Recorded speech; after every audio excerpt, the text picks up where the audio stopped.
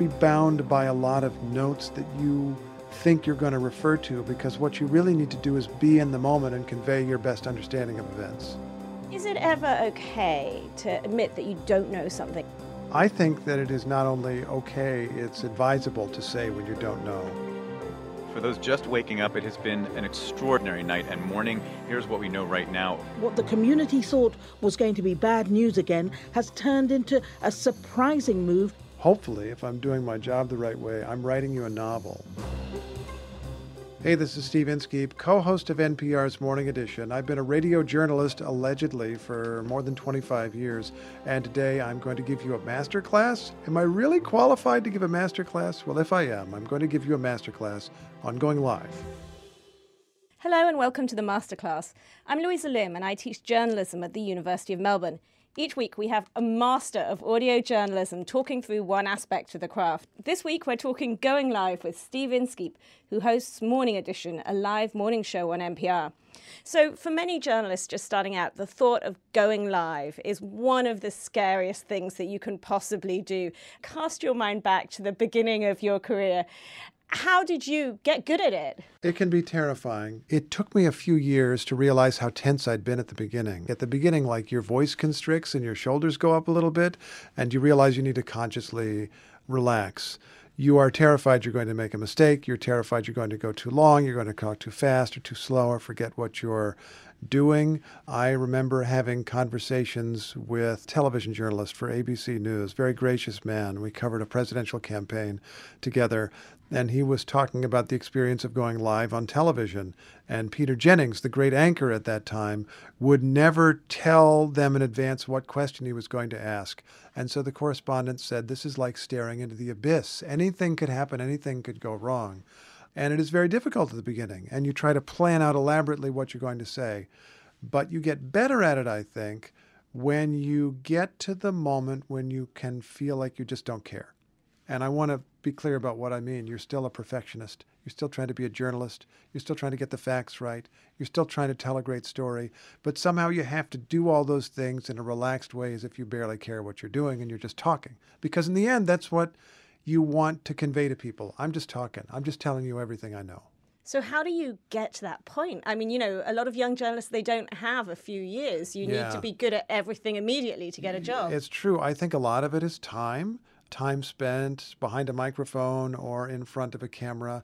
And I think a lot of younger journalists have an advantage there because they've grown up with social media and they've been on camera, on microphone or whatever, just continuously. A lot of people are very comfortable. If you think about the students who survived a school shooting in Parkland, Florida in the United States and have become activists for gun control in the United States, it immediately became apparent that they were all media trained, even though they'd not had any media training. A fair number of them were ready to go live on television and make eloquent cases for themselves because they'd had a lot of practice.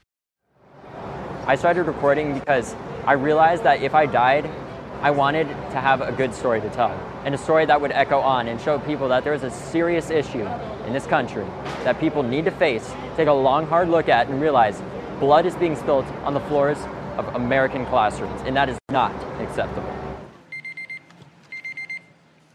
Since the time that I came out here, it has been 6 minutes and 20 seconds. The shooter has ceased shooting and will soon abandon his rifle, blend in with the students as they escape, and walk free for an hour before arrest. Fight for your lives before it's someone else's job. I had been a reporter for years and even hosted programs for several years before I finally got to that point that I'm describing, where I could feel like I'm just talking. And it could be that I was doing all right before then. I mean, I didn't get fired or anything before then.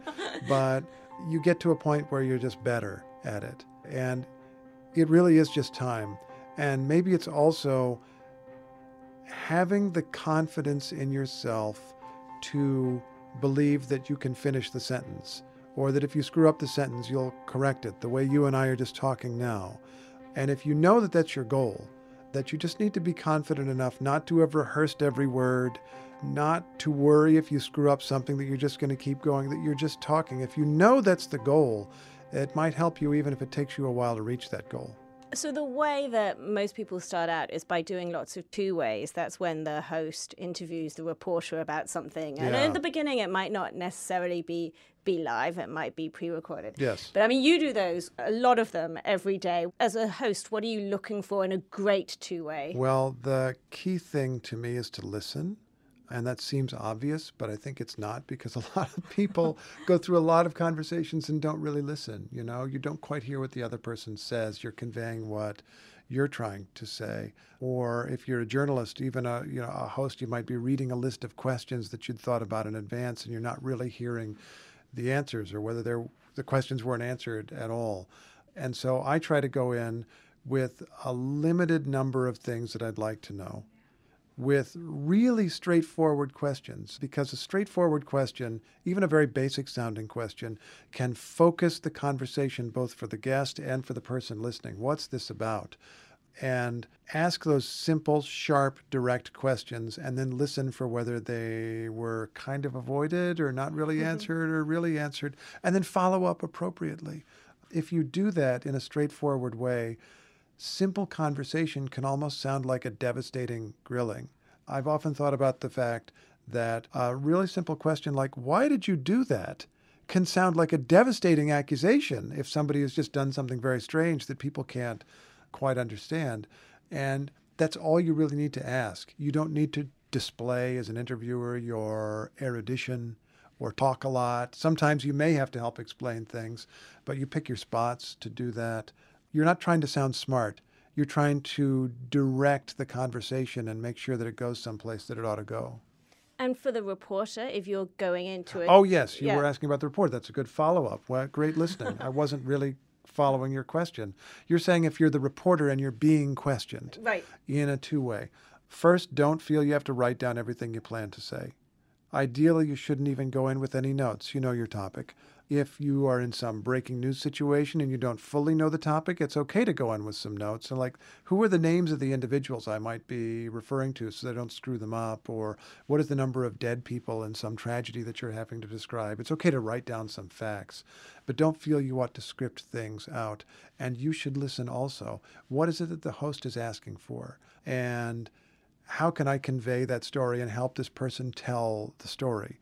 And also, just be aware if the host gets something wrong. You don't want to yell, "Wrong!" because it's just not polite. There's a famous story, actually, about I may get this story a little wrong, about a television correspondent. Sam Donaldson, the great ABC correspondent, writes about this in a book. One of his colleagues who corrected, I think, Walter Cronkite live on the air in a television broadcast and didn't get on the air again for a long time after that.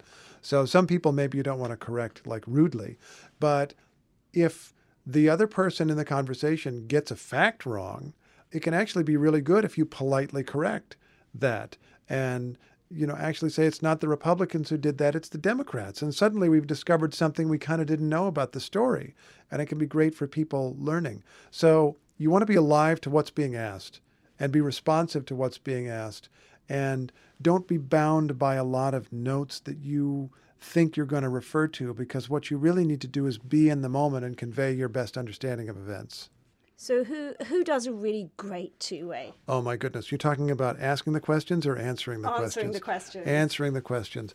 Wow, there have been a bunch of them. I think Lauren Freyer, for example. This is an NPR correspondent who has been based in recent years in Spain, but she's been able to parachute virtually into Paris when there's been some of the recent tragic terrorist attacks, and just spin out what she knows, what she's figuring out, and has done it in a very wonderful and poetic way. It's been really great. It's an unseasonably warm day here. The sun is shining. You're starting to see Christmas decorations out around Paris. But this is a city in mourning. Flags are at half staff. Soldiers have erected barricades outside the cathedral in front of me. There are soldiers patrolling with machine guns. Tours of Notre Dame are canceled today. There's a big canceled sign over a billboard announcing a choral concert. The Eiffel Tower was closed. It went dark last night in an act of mourning. Disneyland Paris is closed through Tuesday. So you have a lot of families and tourists wandering around the city instead, taking snapshots of piles of flowers on the street, impromptu memorials for the victims of these attacks. I think about somebody like Rob Schmitz, who succeeded you as one of NPR's correspondents in China, who can just tell a story and be in the moment and make remarks that play off of your remarks. Nobody wants to get hit with the North Korean missile, Rob Schmitz, so why does China care? Well, what the Chinese are worried about is THAAD's radar system. It's a sophisticated radar that could be used to track China's own missile systems hundreds of miles away inside of China. So for China, that's a problem. It doesn't want the U.S. military to know where Chinese missiles are located because it would give the U.S. a major advantage in the event of a conflict with China. The Chinese are also concerned about THAAD because they believe it wouldn't be very useful against a North Korean strike anyway because it doesn't have the capability to take out North Korea's short-range missiles and artillery that cannot reach high altitudes. So the Chinese are questioning the real reason for THAAD. They're hinting that it will actually be used to track China's missile systems and help contain China. Oh, and there's always been debate about just how effective missile defenses are. So China's worried about information that might be gathered here, but what can China do? Well, China's first retaliatory strike has been economic. The THAAD system was deployed on a golf course in South Korea owned by the Lotte conglomerate. And when word got out, China's government shut down 23 of Lotte's 115 stores in China, saying all of them were suddenly in violation of fire codes. So today, I'm still hung up on the idea of like trying to hit my 7-iron, bend it around this missile that's sitting there on the golf course, like a new obstacle. Go on, Rob. Go on. And so today there is some more news. Authorities here in Shanghai have shut down a chocolate factory that's a joint venture between Lotte and Hershey, the first American company that's gotten pulled into this. Chinese travel agencies have stopped selling tickets to South Korea. There's been calls to boycott South Korean products and even K-pop music. So, some of this sounds a little silly, but China is South Korea's largest trading partner, and this threatens to do some damage. I could go on for a while. There are people with different styles. Ophebia Quist-Arcton in West Africa is a great storyteller with a wonderful, rich voice. And you could almost, with Ophebia, just say, Ophebia, go. And she would tell the whole story. Like you almost don't need to ask her questions because she's such a great storyteller. And she's very colorful and very deep in the way that she talks about things. What we're being told is that early this morning, residents heard that Boko Haram was coming to their town again for the second time in just over a month. They scarpered. Everybody hid. But it wasn't at all what they had expected, another attack. It was apparently the captors of these 110 schoolgirls from Dapchi bringing them back. But as you said, bringing them back with a warning, saying, don't ever put your daughters in school again. So what the community thought was going to be bad news again has turned into a surprising move and the release of most of these girls, although with some exceptions, we're told, but about 100 girls, give or take, have been released. I could go on for half an hour. Those are just some colleagues that I have worked with who are great. Is it ever okay to admit that you don't know something? I remember quite early in my career, the first Chinese man who went to space, Yang Liwei. I was live and his space capsule had just landed. And the anchor asked me, how's he doing? And of course I didn't know because they hadn't opened it. But I was kind of worried about saying I've actually got no idea because I thought I'd sound really uneducated. What did you say in the end? Well, I did that thing that you do when you panic, when you just avoid the question, you ignore it. And afterwards, everyone said to me, why didn't you answer the question? And I felt really stupid, but how you sometimes panic. Wow. I think that it is not only okay, it's advisable to say when you don't know. I think that is something that's really credible, that people appreciate and respect. And I find as an anchor or host or whatever I am, doing that all the time, and especially in breaking news situations, emphasizing what we don't know. You and I are recording this interview, and we just had another incident in France where somebody appears to have committed a series of attacks in a small town in France. And the mayor of the town says the guy proclaimed allegiance to ISIS. But as you and I are talking, does that mayor know what he's talking about? What is the evidence that he has? And so I'm going back and forth with the correspondent and hopefully making really clear in that interview, this is a claim that we have. This is not solid information. We don't have everything. And I'm explicitly saying what is not known. I think the audience really respects that. And even if they didn't respect it, it's the right thing to do. Now, in your situation, my first instinct is, wow, dumb question. On the part of the anchor. I think the anchor ought to be thinking about with any guest, not just what do I want to know, but what are the questions that this person might be equipped to answer? And you, not being inside the capsule that hasn't opened yet, would not be very well equipped to know what's going on inside of it. But I guess you can't say to the person live on the radio, that's a dumb question. You could say, I don't know. We'll find out when the capsule opens and he speaks. Or there might be an opportunity there for you to break down that question into its little parts and figure out if you know anything that might give some insight. I don't know, but before the rocket took off, he said a couple of things that indicated his frame of mind. Or I don't know, but there's certainly going to be a lot of people who are proud of him. I mean, there are a lot of things you probably could say if you break it down in little pieces that at least shed some light on an unanswerable question. You're totally anticipating my next question, which was, what do you do when you get stuck? Because it does happen when you're on the other end of a two-way and you're answering questions, and, you know, maybe you're asked to provide some analysis that you don't feel equipped to do. And in that case, you're supposed to be authoritative, and yet you're not quite there with all the facts. How do you deal with that? Wow, well, that will happen, I guess. And I've been on either side of that conversation where I've asked a question and the other person clearly didn't have the equipment to go there, or when I didn't have the equipment to go there and I was asked a question. I think honesty is still good, and slowing down the conversation might be a good thing. Again, breaking down the problem into its little component parts, and maybe you'll find out that there is something you do know.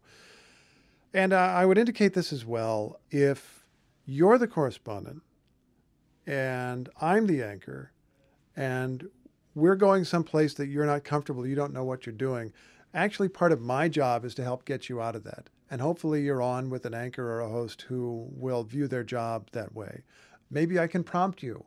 Maybe I can realize you ain't got that question, so I better move on to a different question.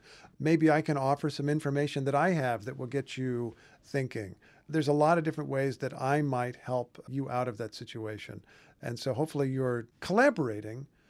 And as a journalist, I mean, you're talking journalist to journalist with the anchor. Hopefully you guys are collaborating. Hopefully the anchor feels their job is to make you sound their best, which is how I feel my job is. If I'm doing my job right, I ought to be making the correspondents sound their best, or helping them, I should say, to sound their best. And that might even work the other way, as I was saying before. If the anchor or the host is a little bit off, you can help them to get the story straight. So hopefully you'll have a partner or a life raft when that happens. So I was listening to some of your two-ways from Yemen, where you've just recently been. Yeah. What really impressed me was your concision, of the fact that you very quickly kind of got to the big picture, that, you know, this is where Yemen is and this is why you ought to care about it, and this is why it's important for you. But you managed to do it in a way that wasn't kind of preachy or didactic. I mean, how do you do that? How do you insert the context without kind of going, you know, and 1 and 2 and 3? Oh, well, thank you. I'm grateful that you heard that and that you liked it, because you underlined what our goal was. There is this huge and we think hugely important story that in the United States, at least, has just been really undercovered. I mean, there's been great reporting, but not enough. We haven't followed it, and it's because we're too busy and we've got our own problems. But it's an important story, and we just wanted people to understand and to know it and to feel it. Hey there, Dave. So how bad is this war? It is a humanitarian disaster. Saudis and other nations, backed by the United States, by the way, have taken one side in a civil war. It's been moving along for several years, largely beneath our attention because of all this other news you've just been discussing. So to get a picture, we traveled into Yemen. We also came to meet refugees who have fled here to Djibouti. I'm beside the harbor of this East African nation. Just yesterday, we met a guy who put his wife and his 3 small kids on a small fishing boat in the middle of the night and floated over the Gulf of Aden. And when he got here, he met us and he said, "We have no state. We have no government." He describes lawlessness, rebels walking around with Kalashnikov rifles, taxing the people. They don't provide security, and all the time planes from Saudi Arabia and the UAE are flying over and dropping bombs, some of which killed civilians that he knew. It's a disastrous situation. Well, it sounds like it. And can you explain to us why the United States is involved? I mean, this is the U.S. backing Saudi Arabia, right? Yeah, this is the U.S. backing one of its long-standing allies. The Saudis say they want to end chaos on the border. They're battling a rebel group called the Houthis, which have fired into Saudi Arabia. The Saudis also allege the Houthis are backed by Iran. That's a big rivalry, Saudi Arabia and Iran. It becomes a complicated war. It's even more complicated because al-Qaeda has had bases in Yemen. The United States has an interest there. And the United States has been supportive largely of the Saudi efforts, despite the international criticism of the human cost. When I travel someplace, occasionally I get to travel someplace and talk to a president or a prime minister or whatever, somebody important.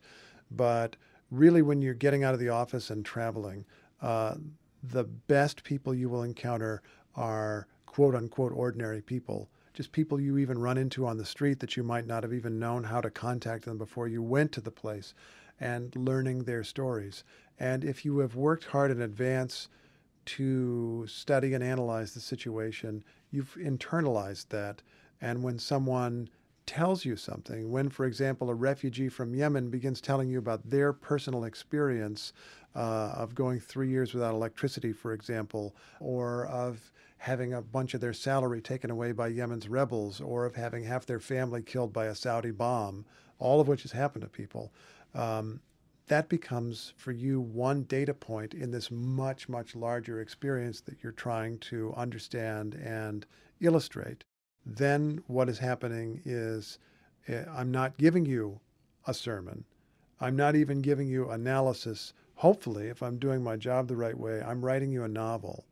I'm telling you a story of an individual, as you've done so brilliantly in your book and in many other things that you've done over the years, where it's not the big analysis of the exact why and everything of Tiananmen Square. It's the experience of one guy who was a soldier who was mobilized to help repress the people. And what did that look like?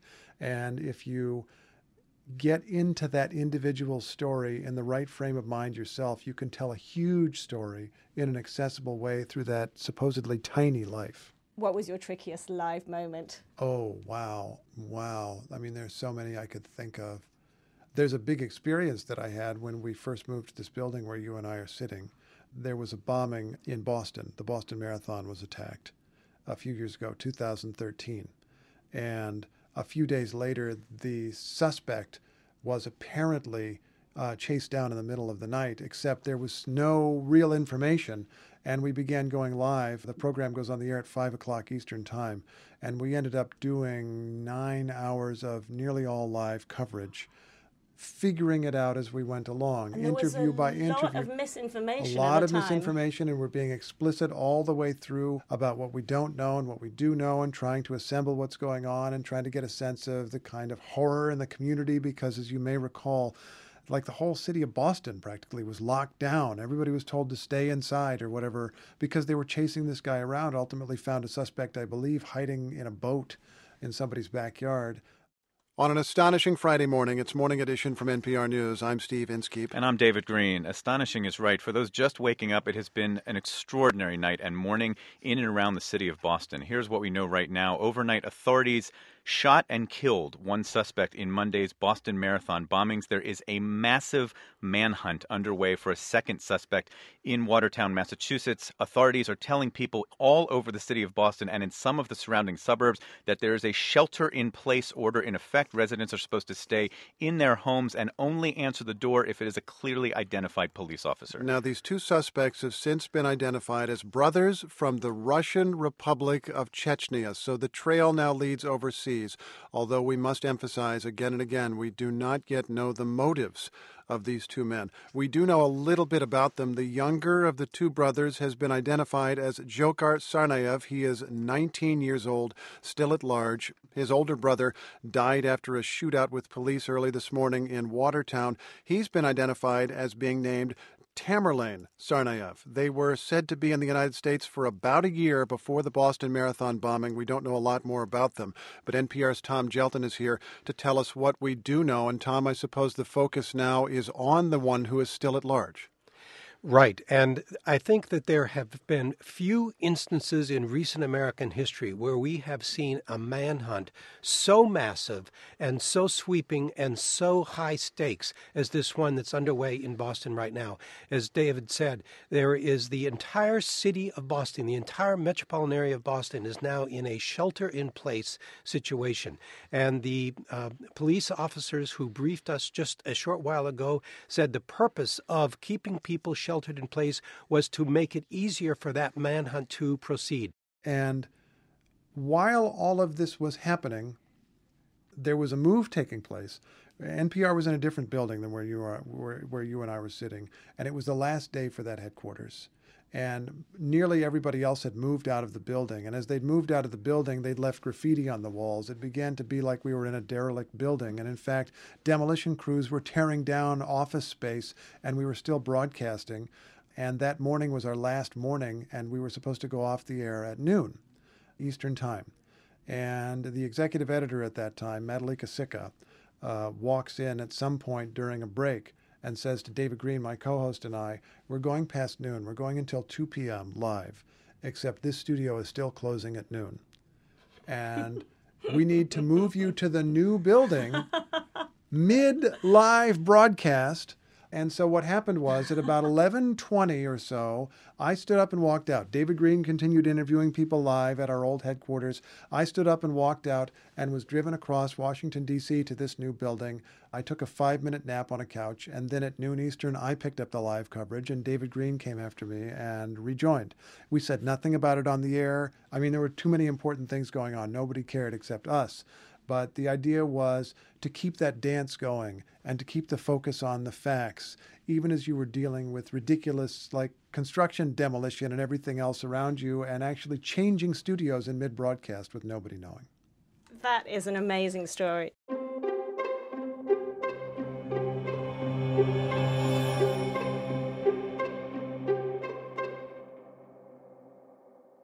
Just to sum up, 2 top tips for going live. Ask straightforward questions.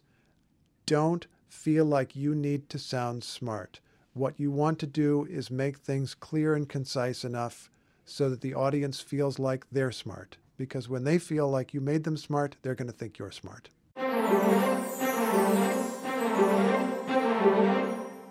Can you think of a task for our students? Sit with someone that you barely know, could be a classmate, and ask them questions until a story comes out. That is not something you'd really want to do live because you hopefully are more prepared and more focused and more concise, but I think it's a good exercise, and it's something you ought to be doing live, which is like trying to figure out what the story is that person has inside them. Thank you so much, Steve. You've got to run to a studio, literally. I do, to do something live. The Masterclass is produced and edited by Buffy Gorilla and Ruby Schwartz. It's recorded in the Hallwood Recording Studio by Gavin Neighbour. The original concept is by Anders Furs. Our theme tune is by Susie Wilkins. And it's all brought to you by the Centre for Advancing Journalism at the University of Melbourne. Thanks for listening.